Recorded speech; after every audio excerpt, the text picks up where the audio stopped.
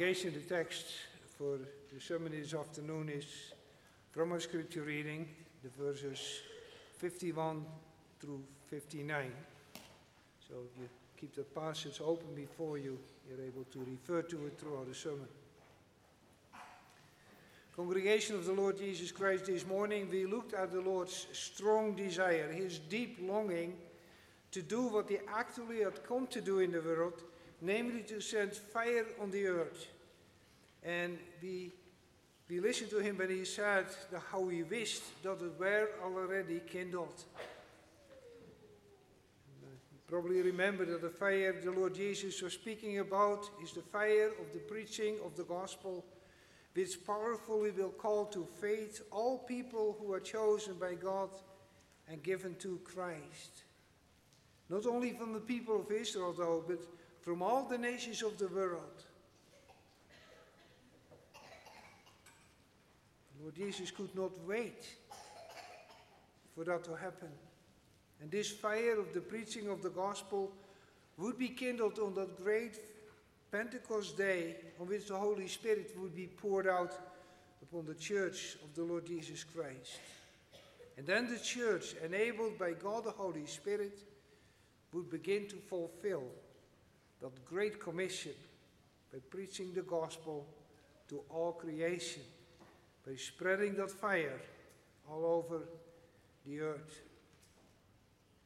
But however much the Lord wished that the fire was already kindled, it could not be kindled before the Lord had undergone that baptism of his suffering and death, his burial and resurrection on behalf of all of his people.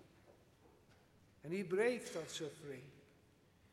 He knew that it would come upon him, so that after his resurrection from the dead, the Lord could command his apostles to go into all the world. Now, the word baptism meant for our Lord Jesus horrendous suffering and deep distress. We all know that. And although not in any way to compare with the Lord's suffering, we will see this afternoon that these words of the Lord means suffering for us too. And that should not surprise us, because we know what the Lord said in John 15. He said, if the world hates you, keep in mind that it hated me first. He said, if they persecuted me, they will persecute you also. And the Apostle Paul says in Romans 8, verse 17, if we are children, then we are heirs, heirs of God and co-heirs with Christ, if indeed we share in his suffering, in order that we may also share into his glory. Now, it is about this suffering caused by the fire of the preaching of the gospel and how we should react upon it that the Lord Jesus teaches us this afternoon in our passage. And I will preach the word of God to you from this passage under the theme, the Lord teaches his church about the effect of the fire that he would cast upon the earth. The Lord teaches his church about the effect of the fire which he would cast upon the earth. And then we see that this fire, first of all, will cause no peace, but division among its hearers.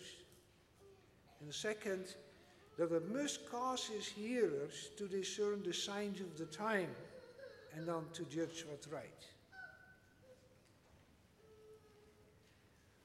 First on, we'll see that fire will cause no peace, but division among its hearers. In verse 51, we read that the Lord said, do you think that I came to give peace on earth?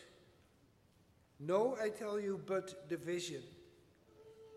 Now, the word translated no, from no I tell you, no, is in our Bibles a word which is very strong. The Greek word that is used is very strong. It means literally No, not at all, or absolutely not. The Lord Jesus came absolutely not to bring peace on earth. That's what he's saying. So, in any case, anyone would be thinking this, and a lot of people will pretty soon because the Christmas season is coming up, then they are absolutely wrong. He did not come to bring peace on earth. Now, it's really not a wonder that people thought or think that Jesus indeed had come to bring peace on earth. Why else is he called in Isaiah 9 verse 6, the Prince of Peace? Why does Psalm 72 say that in his days there will be an abundance of peace? Why does John the Baptist's father, Zechariah, prophesied in his song, in Luke 1 verse 79, that the Lord would guide our feet in the way of peace? Why did the angels at Jesus' birth sing glory to God in the highest and on earth peace? Why did the Lord Jesus himself say in John 14 verse 27, peace I leave with you? And there are many more passages that speak of the peace which the Lord would bring. So we should not all be that so surprised if the people of Israel in the crowd surrounding the Lord would have thought that Jesus, if he indeed was the Messiah, would have come to bring peace on earth. What would you have thought? Or what do you think? So now you could ask, are those passages not true then? And of course they are true. They're in the Bible. So they are true. So what then does the Lord mean when he said that he had come not to bring peace on earth, but rather division? And in order to understand what the Lord meant here, we need to remind ourselves of what happened in paradise. Adam and Eve willfully disobeyed the Lord and so plunged themselves and the whole of humanity into sin with its terrible consequences. And one of these consequences was that Adam and Eve and all their offspring became natural enemies of God. It became their natural conduct, you could say the default position, to just hate God. And God was terribly angry with them. And so there was absolutely no peace between man and his God. And so when we read those passages which speak about the Lord bringing peace on earth, then we have to think about peace instead of this enmity between God and man. God's wrath burned against his people because of the sin, and people hated God. And now the Lord Jesus had come to reconcile, to make peace between God and his people. And through Jesus Christ, God and his people are reconciled again, are at peace again. And it was in this way that he indeed had come to bring peace on earth. Now, this being true then, it is obvious that the Lord was not speaking here about this peace between God and man that he had come to bring. When he said that he had absolutely not come to bring peace, but rather division. You see, the peace that the Lord said that he had absolutely not come to bring refers to peace among men. He had absolutely not come to bring peace among men upon the earth, but division instead. Peace among men will come, but never in this world. Only after the last day, when all the Lord's enemies are destroyed, there will be peace among men. But before that last day, there will be no peace among men. Absolutely not. There cannot be. When we only look at our church history and also what's going on in our world of today, you can see that Jesus did not bring such peace. Peace among men. The idea which so many people have also today, that Jesus came to bring that peace, is not at all biblical. And those mockers who therefore claim that Christ and Christianity have failed to do what it promised are absolutely wrong. Neither the scriptures nor Christ ever promised to bring such peace into this world. You see, the Lord came to bring the fire of his gospel here on earth. And that gospel makes division. Already while the Lord Jesus walked here upon earth, among his people Israel, did his teaching cause deep division. His message caused the disciples and many others to follow him and love him, but it caused the Pharisees and many others to hate him and to kill him. And that division from then has grown wider in size and deeper and in severity. Ever since the Lord's apostles, his church, went out into the world to preach the Lord's message to every creature, that division has been growing. Now we must keep in mind that in our text the Lord is not speaking out about division only among nations or tribes, or a division between so-called Christian and non-Christian countries or groups, or even a division between church people and non-church people. He's not speaking about that. And be sure, yes, the gospel have caused such divisions too, and it still does, but the Lord points to a much closer, a much more painful division, a division that brings suffering. Just look with me at the verses 52 and 53. To illustrate the division that the gospel brings, he uses the example of an especially for that time very small family of 5 persons. A father, a mother, a married son, a daughter, and a daughter-in-law. The effect that the fire of the preaching of the gospel has on earth is so divisive that even small families can be torn apart by it, let alone large families, or churches, or larger communities. That is what the Lord teaches here. Now, the Lord is, of course, not teaching that this division necessarily have to happen in every family. The Lord has undoubtedly blessed many families in such a way that they all loved him and they all love the gospel and obey it. But what he is saying is that the division caused by the gospel can and at times will indeed run right through families, tears apart loved ones. And you see, that hurts. That hurts. It hurts terribly when in a marriage one spouse does not believe, is at best somewhat religious. It's very painful division for both. It hurts very badly when parents see that their children turn away from the faith. It hurts something fierce when parents who love the Lord see one of their children marry someone who does not believe, or someone from a total different faith. Division.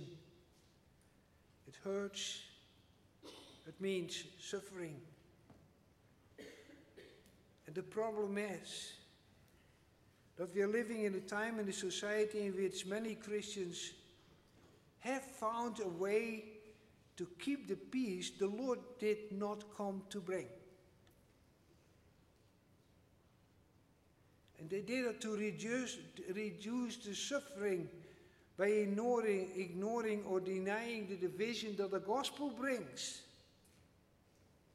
Sometimes you hear it said, maybe you've heard it too, oh, we are not allowing our different views to divide us, or we just don't talk about the differences. There are so many things we have in common. Just focus upon the positive things, okay? Okay? But you know, focusing upon the positive things means often compromising or ignoring the truth of the gospel, and that is just not okay.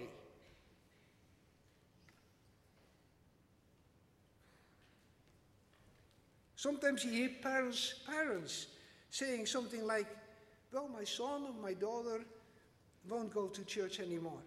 In the beginning, we tried to talk about it with them, but you know, you cannot go on with that because you might lose them altogether. True, you might. But then again, how much more can you lose them? And then there is, in the same context as our text this afternoon in Matthew 10, verse 37, the Lord Jesus, who said, he who loves father or mother more than me is not worthy of me. He who loves son or daughter more than me is not worthy of me. It doesn't mean, of course, that if a family member leaves the faith, we should have nothing to do with them anymore, and that we would shun them the rest of our lives, or make them feel awkward in our midst. No, absolutely not.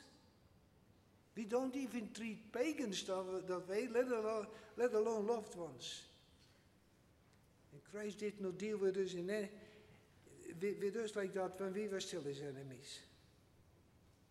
But it also does not mean that you just keep quiet for peace sake.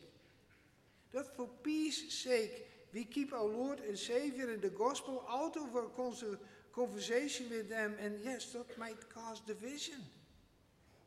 And yes, that division really causes suffering and hurts.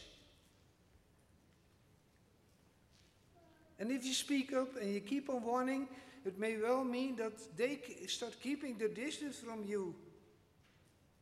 But as long as they know that you will always love them and that your door to them is always open, so be it. But we will not, and we may not, keep Christ and the gospel out of our conversations for peace sake. That's the kind of peace the Lord absolutely had not come to bring. Think about it for a minute. If you truly love your father or mother, or your son or your daughter, or your brother or your sister, or your boyfriend or your girlfriend, and you truly believe what the Bible says, could you then, for the sake of peace, let your unbelieving or unfaithful loved ones peacefully go to hell? Could you? Would you not use every opportunity to tell them about and show them the love of Christ? Would you not pray God, the Holy Spirit, to use you and your efforts to bring them back? Would you not continually pray that Christ's love may become too strong for them and that they may be saved? Would you not time and again in true love urge them to turn to Christ? And yeah, that may well cause division. It may cause you to suffer. That's what the Lord Jesus said that will happen. Why do we even try to follow him if we don't believe what he tells us and where he warns us for?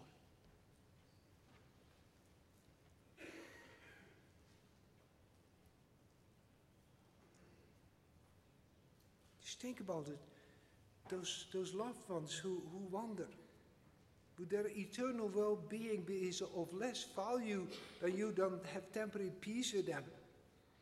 Should not rather the love for your Savior and the love for your loved ones Pry your mouths open. By every opportunity you will be given. Oh, that you even today may know the things that makes for your peace. Do you think I came to bring peace on earth?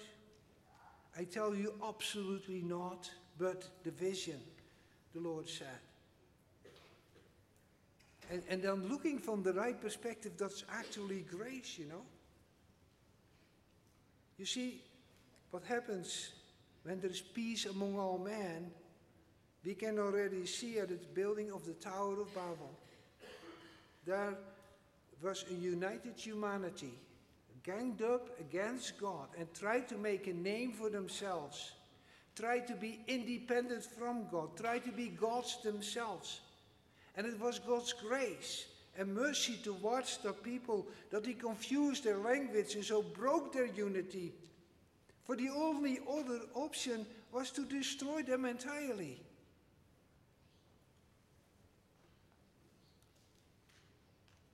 God came to send the fire of the preaching of the gospel upon this earth. The Lord did.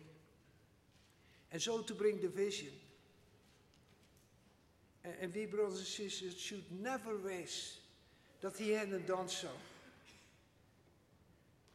Because if he would have not gone to bring that fire, to bring that division, then the whole world, included ourselves, would have been since long in self-destruct mode, rushing to an eternal destruction.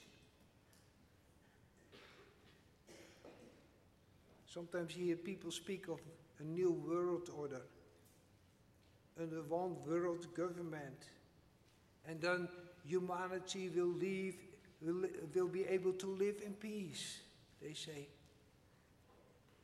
The globalism of today is another such attempt. But what difference is that from attempting to rebuild the Tower of Babel? A sinful world in which all men are united has to be a world without God. And a world without God, a world where man is God himself, is a place of utter futility, a place of brutal violence, a place of unbridled cruelty, a place where one man will kill another for his injury, or will kill a boy for wounding him. A place of sevenfold revenge is the norm, as it was with Lamech in Genesis 4. Peace among men in this world is a pipe dream, dangled before the masses by those who want power more than peace. And God so loved us that he sent his only begotten Son. And God the Son so loved you and me that he came to bring that fire of division among people. People that were united in hatred against him, to bring division with people that would have perished forever altogether. Our loving Lord and Savior teaches us this afternoon that the fire of the preaching of the gospel causes absolutely no peace on earth, but it brings division instead. And yes, that means suffering at times, and it makes us long for the day that the Father will come and wipe off all tears. The Lord Jesus also teaches us, as we will see in our second point, that division also must cause the gospel's hearers to discern the signs of the time.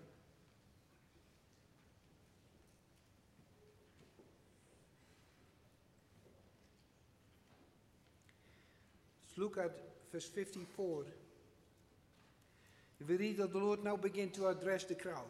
In the previous verses, the Lord was in the first place addressing his disciples, while the crowd could hear it. And now he turns that around, and he addresses in the first place the crowd, while also the disciples can hear it. And the Lord then begins to compliment the people in the crowd that they are so well able to interpret the clouds and the direction from which the wind blows in order to predict the weather.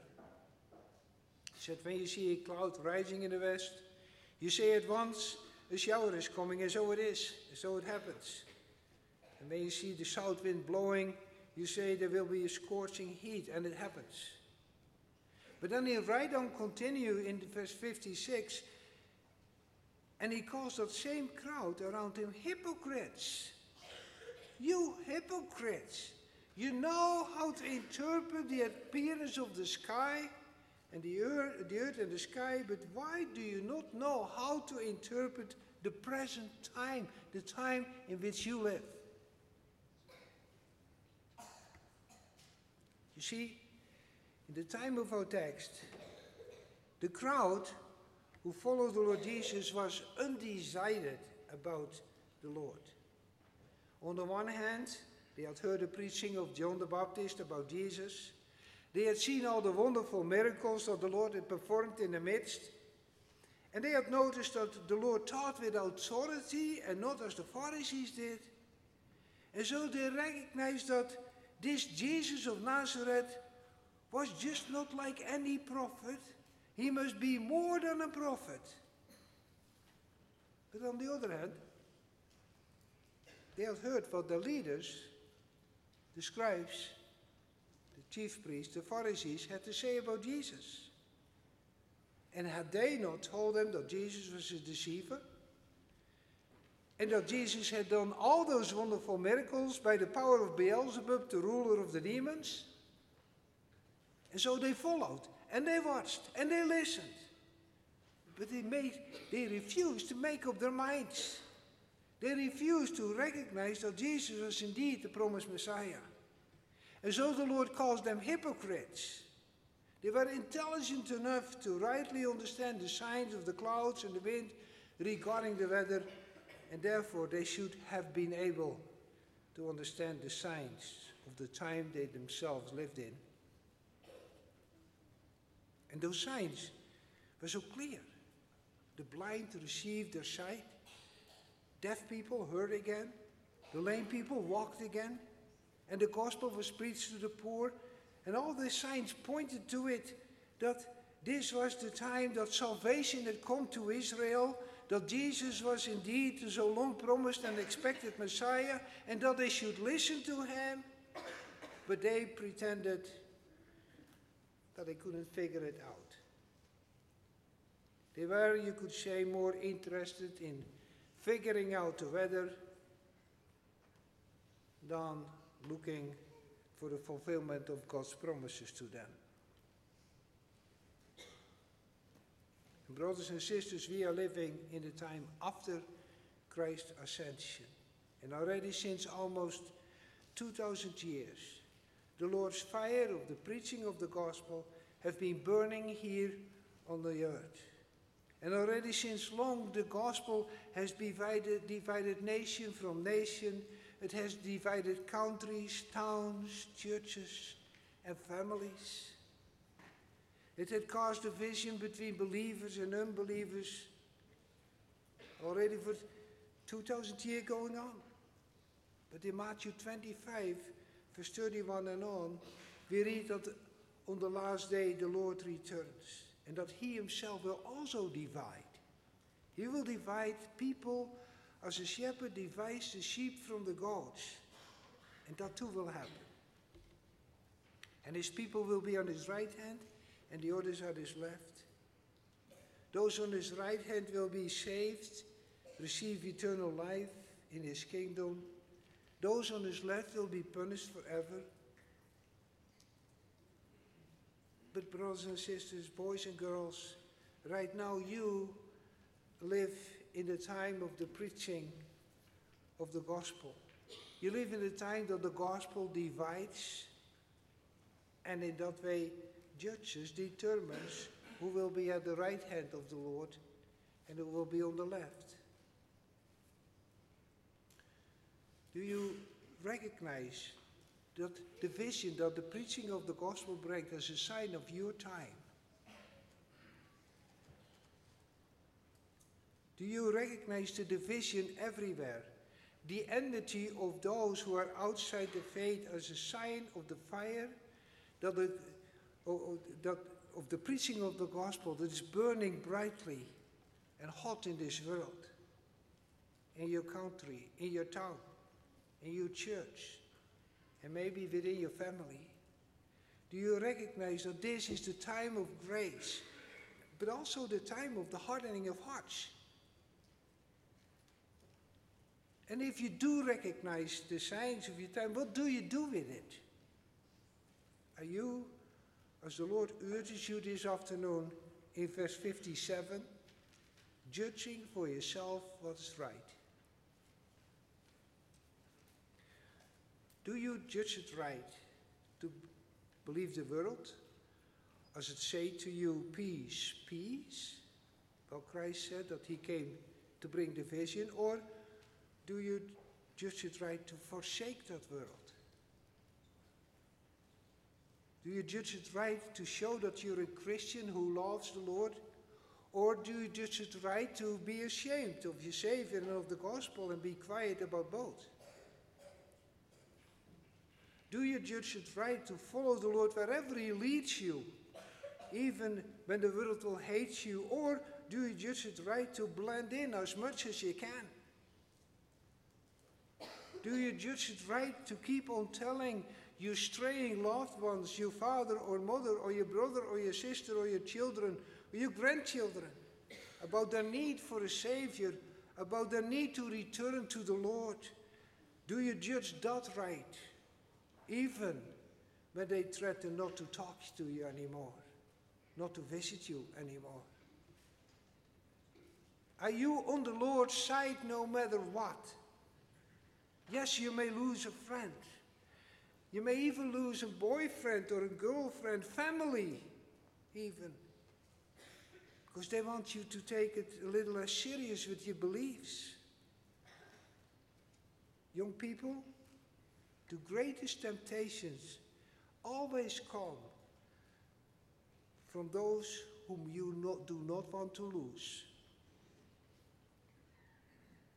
And it's hard. But do you judge it right, young people? Do you judge it right that you might be not so popular in school? Because everyone knows that you take your faith serious. Or do you judge it right to belong to them, no matter what? Do you judge it right that everyone really knows that you meant it, what you confessed, when you promised? What you promised, your public profession of faith. And true, it might cost you some friends. Even some friends in church might find you a little too serious. Do you judge that right? Or do you judge it right to talk about the weather?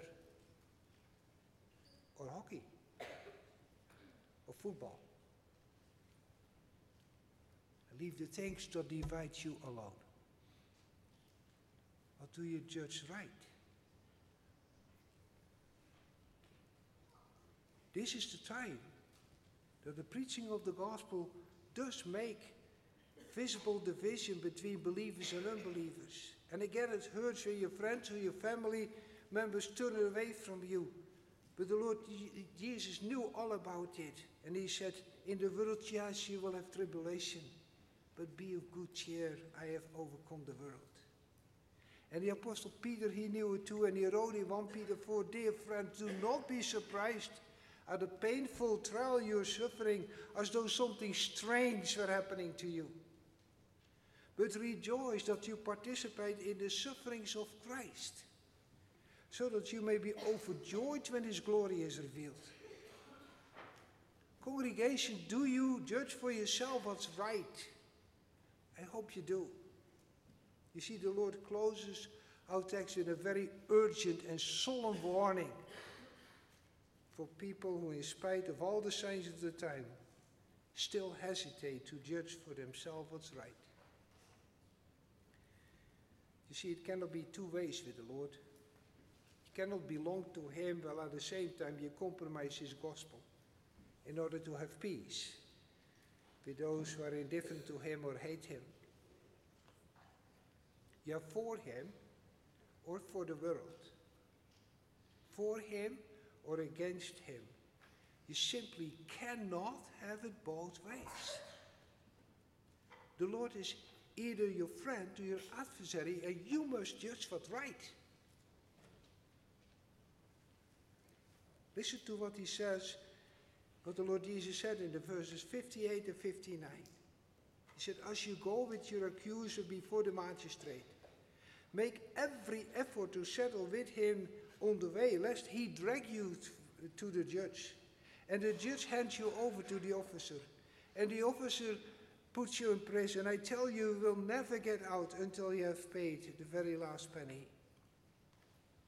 We are all on our way, brothers and sisters, to the great judgment of heaven and earth.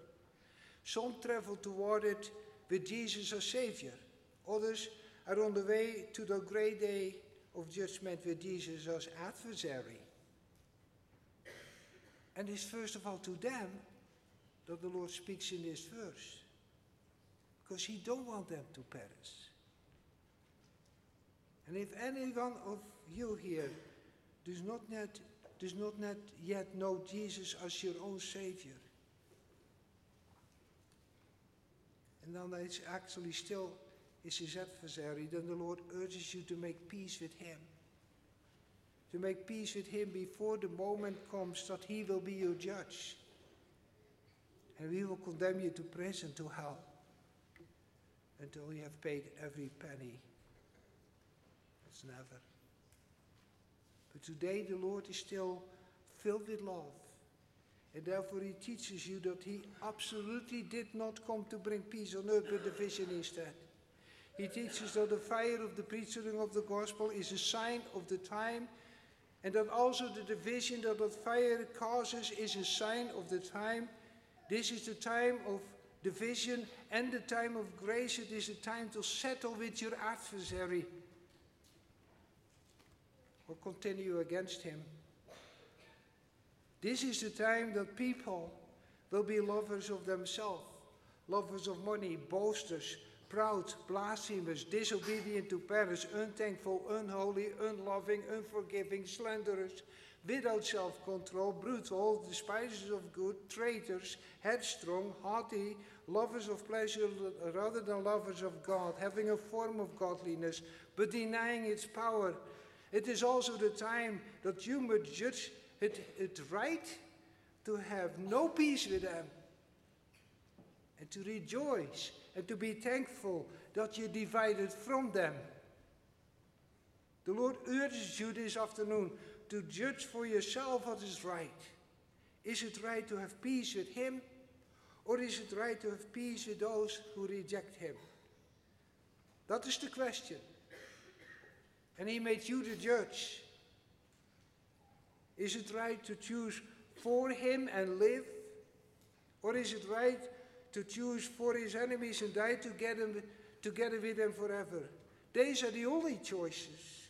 And he urges you to judge what's right because he loves you. But again, you are the judge for now. Amen.